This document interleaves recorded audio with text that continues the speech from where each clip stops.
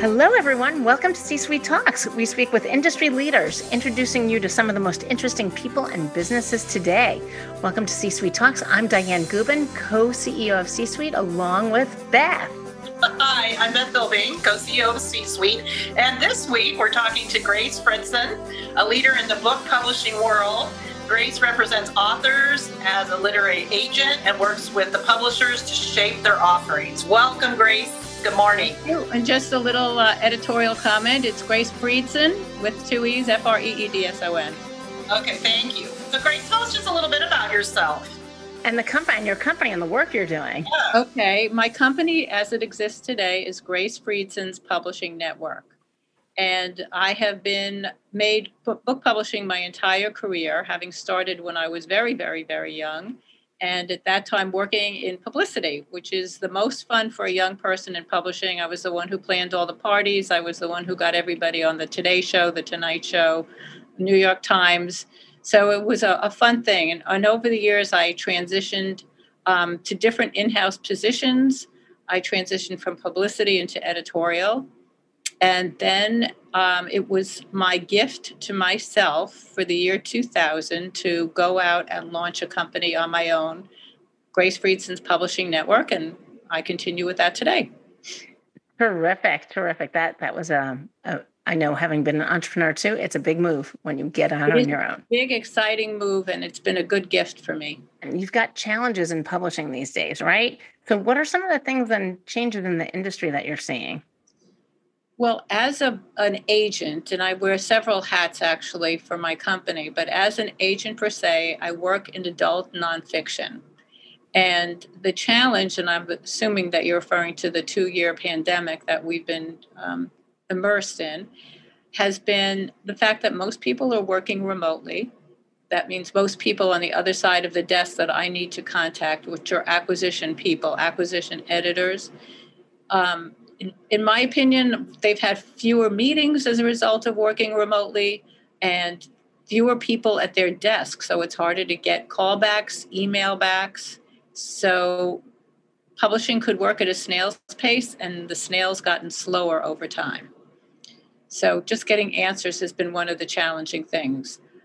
In terms of people writing new books and interesting books, there's always a wealth of information from people. Fabulous. So, with the changes you've observed in book publishing and business environment in the past 2 years, what has stood out for you that your clients have had to deal with? Well, many of my clients, I work with a great many academics who have really interesting pedigrees. They're a PhD in neuroscience or they're a math professor. And these folks do not invest their time or energy into having a social media platform. They're really not interested in Facebook or Instagram or TikTok. And that's a very big impediment for them to get publishing contracts because more and more publishers are eager for the author themselves to have their marketing platform in place. They need to have branding. They need to have their own personal following. And, a person who's worked their career in academia is not going to have that. Or, I have a forensic psychologist who specializes in courtroom cases where he gives the forensic details. He went out and hired a publicist and hired somebody to do some Facebook, but that's not his strong suit. But he does write an interesting book and has interesting stories to tell. So it's an unfortunate reality.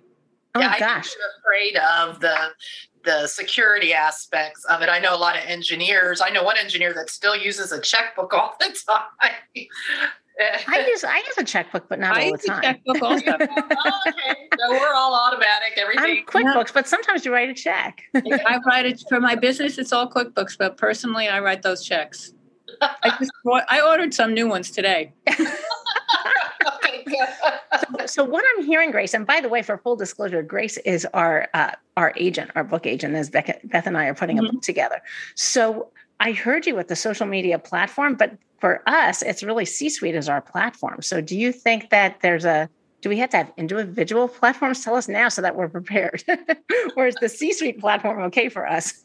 It's interesting because when I go through the details of preparing a proposal that I will submit to a book publisher, I used to start with having them do a book overview or market analysis and send me 2 sample chapters.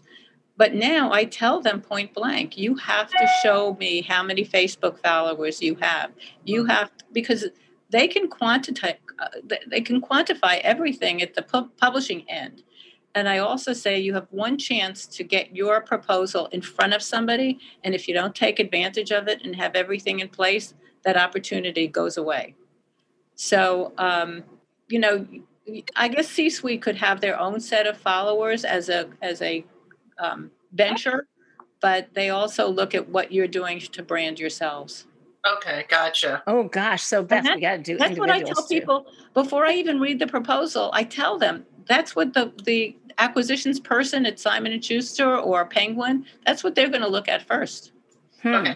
Do LinkedIn followers count? Actually, I'm staying on this for one more moment. Does LinkedIn count? LinkedIn counts also, but LinkedIn's getting old school already. Oh, got it. I like LinkedIn. For most of our demographic. Yeah. So let's come back to you, Grace. So you are so passionate about this. So what is it that drives you for this? Besides to go to great parties, since you. Well, now I don't even have any great parties anymore to tell you about, unfortunately. But what drives me really is I meet interesting people every day of the week. And I learn something new from these interesting people every day of the week. So I guess because I have this tremendous curiosity and I'll read anything that's in front of me, I like to hear other people's stories. I like to hear their experience. I like to hear what drives them. Let's see, yesterday I spoke to one woman who's become very philanthropic and sadly as a result of losing a child to cancer. I spoke to my neuroscientist who has to revise his neuroscience for dummies. So every day I'm learning and challenging. And, I always say if I retired, I would want to go back to school. But if I keep working, I don't have to go to school. There you go. Right. You keep reading all these great books. Can you tell us kind of in our audience, what led you to book publishing and how did you become a literary agent? And what was that journey like?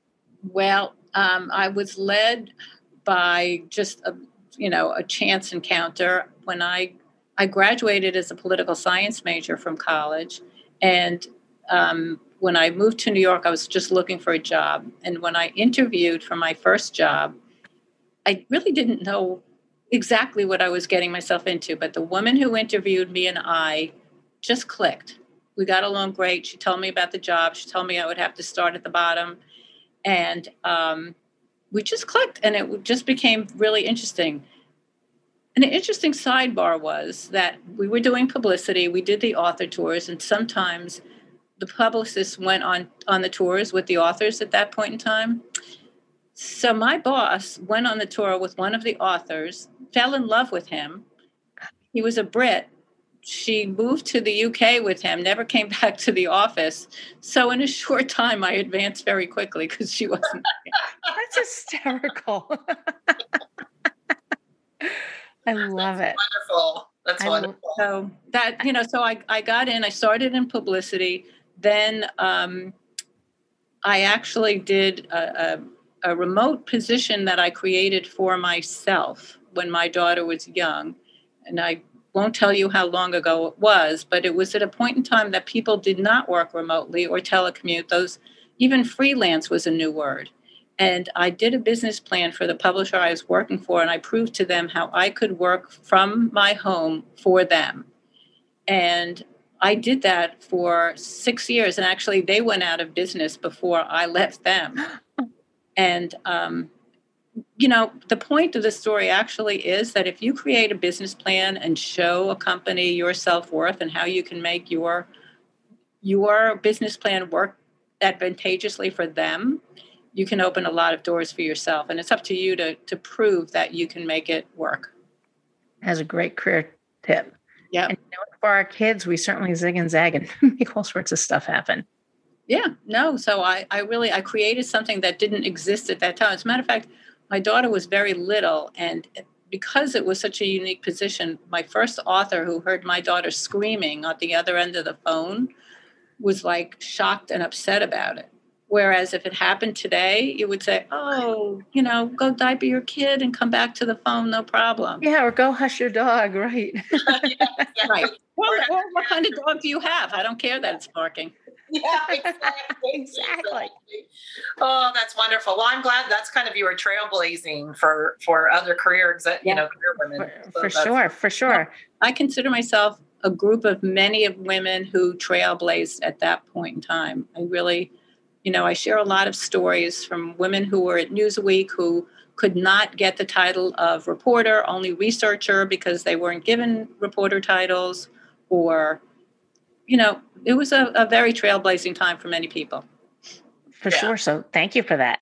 So coming back to what kind of books are you or are book agents looking for now? Well, as I said, I can only speak to myself. I've only worked in nonfiction. And so I don't know about the fiction market. I can't speak to that. Nonfiction, I handle diet. I handle business, fitness. I have the good fortune of pursuing the type of books I'm interested in, so that I probably wouldn't do a lot of books on science. Science fiction doesn't interest me, but science does interest me. Right. So I sort of pick and choose the topics that interest me. Yeah, at one point you said to me that business self-help isn't. Business self-help is still very viable, still very good. Mm-hmm. Oh, that's good. That's good. How do you have the odds of being successful, like having your book chosen and all that? Do you know what the odds of all that are? Oh, that's a scary question, Beth. It is a scary question. And I don't want to, I couldn't hazard a guess for it. I really couldn't. Yeah. Okay, that sounds great. So how do you decide what's the best topic for your book? How do you go about this? Why me? Why this book? How do you decide the best topic? My guidance to authors is take a look at your credentials and write the book that your credentials support. So I have, I'm trying to think of a pertinent one. But I have a computer scientist who also is a home cook and chef and caters. But they don't have the platform. They don't have the hook for being a cookbook author. Oh, okay. So I kind of discourage them for going into that direction, because if you're a computer scientist wanting to write a cookbook, you're up against Rachel Ray or Martha Stewart or somebody who really has the credentials. Yeah. So I say to you, write the book that your credentials support. Right. So Beth, her book is going to be Cats in the Kitchen. That would probably sell. It probably would. It would. Put my chunky cat in there. Everybody would like it. you can have this. So, and again, that the gazillion-dollar question here is, everybody wants a book agent, Grace, and I know how we got to you I know how we got to you, but how do most people find a book agent? Well, I mean, there are directories that have book agents in there, and you just really have to do your due diligence to really study what the agent says is their expertise. Like if somebody were to come to me and say, I'm writing a novel, I would wonder where they got the idea that I'm the right person to approach.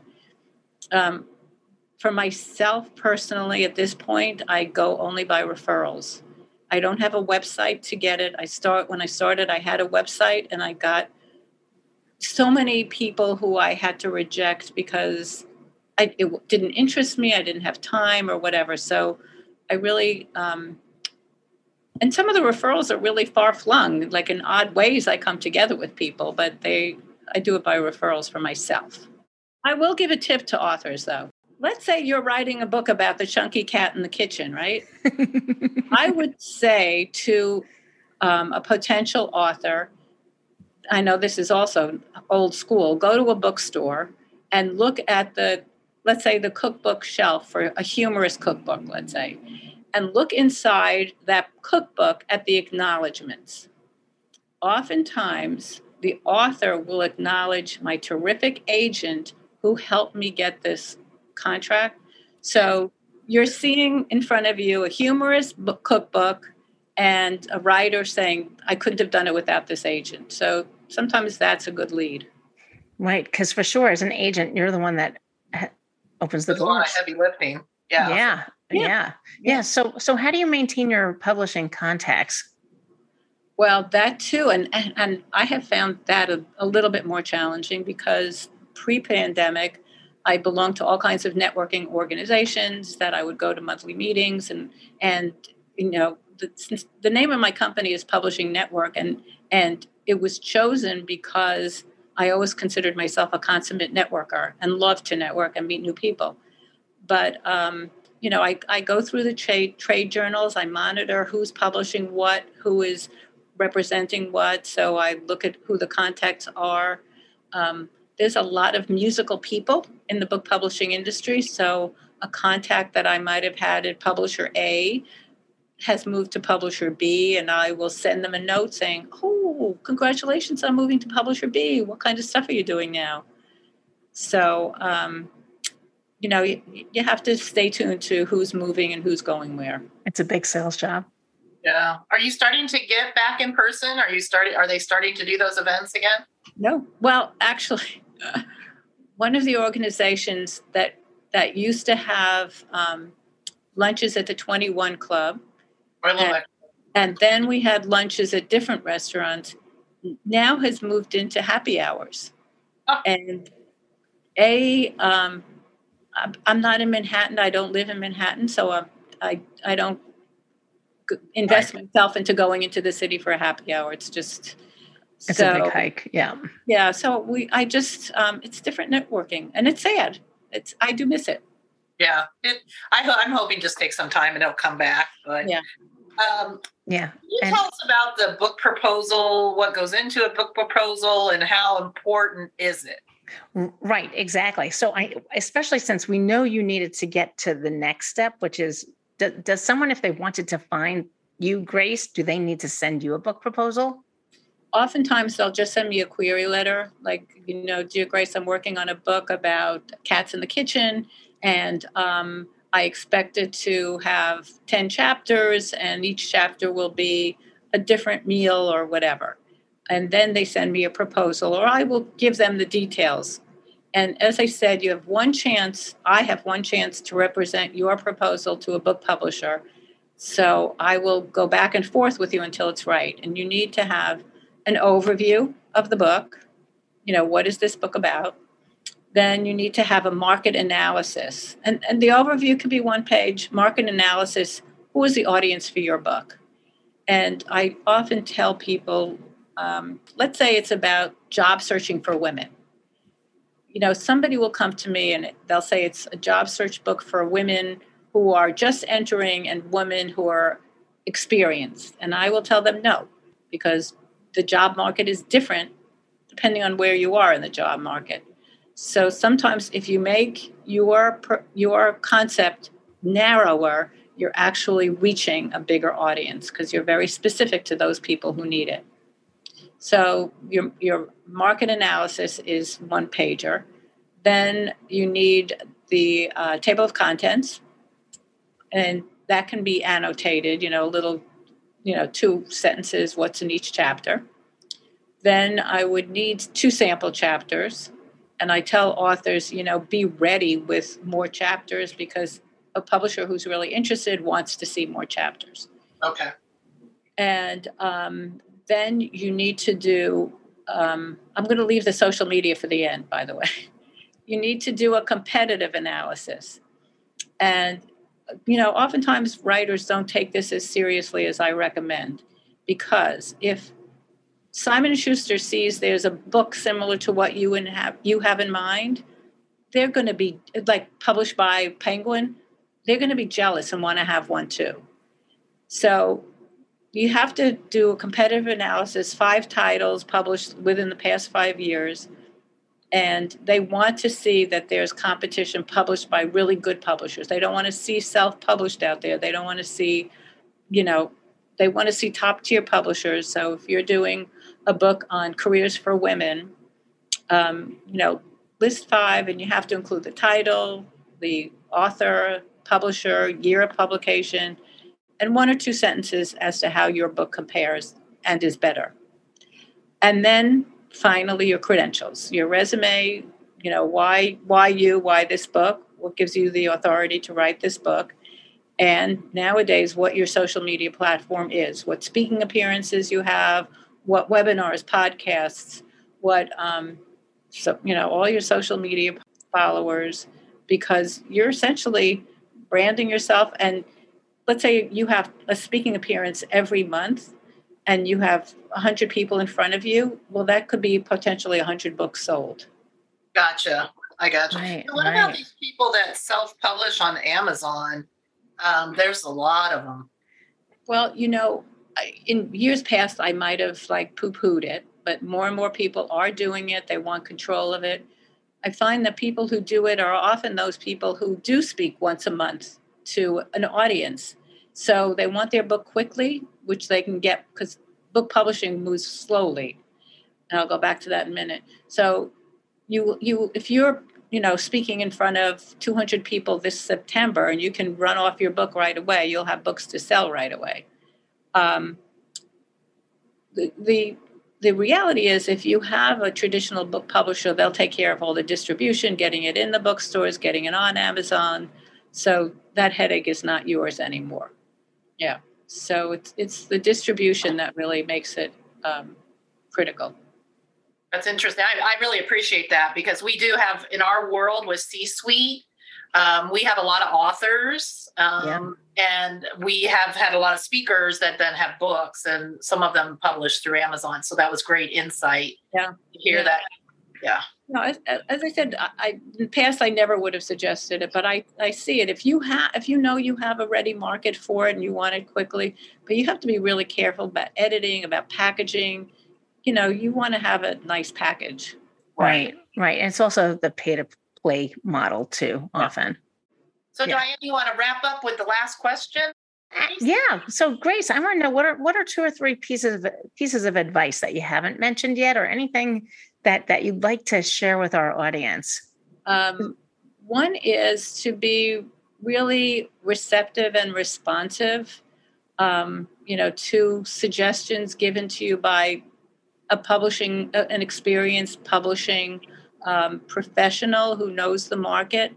And, if I suggest that you have to pay attention to the competition, I say it because if you don't do it right and I submit it because you're too lazy or not vested in, and there are lazy people out there. Yeah, there are. So if you're not doing it, I can tell you your success ratio plummets, and it's not that high to begin with.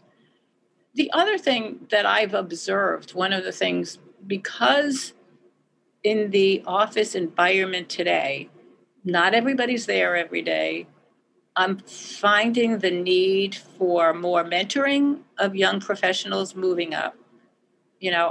I had people to learn from. Mm-hmm. I had meetings that I had to be bored through, but I learned at those meetings.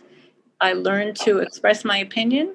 I learned to share opposing opinion and listen to somebody else's viewpoint.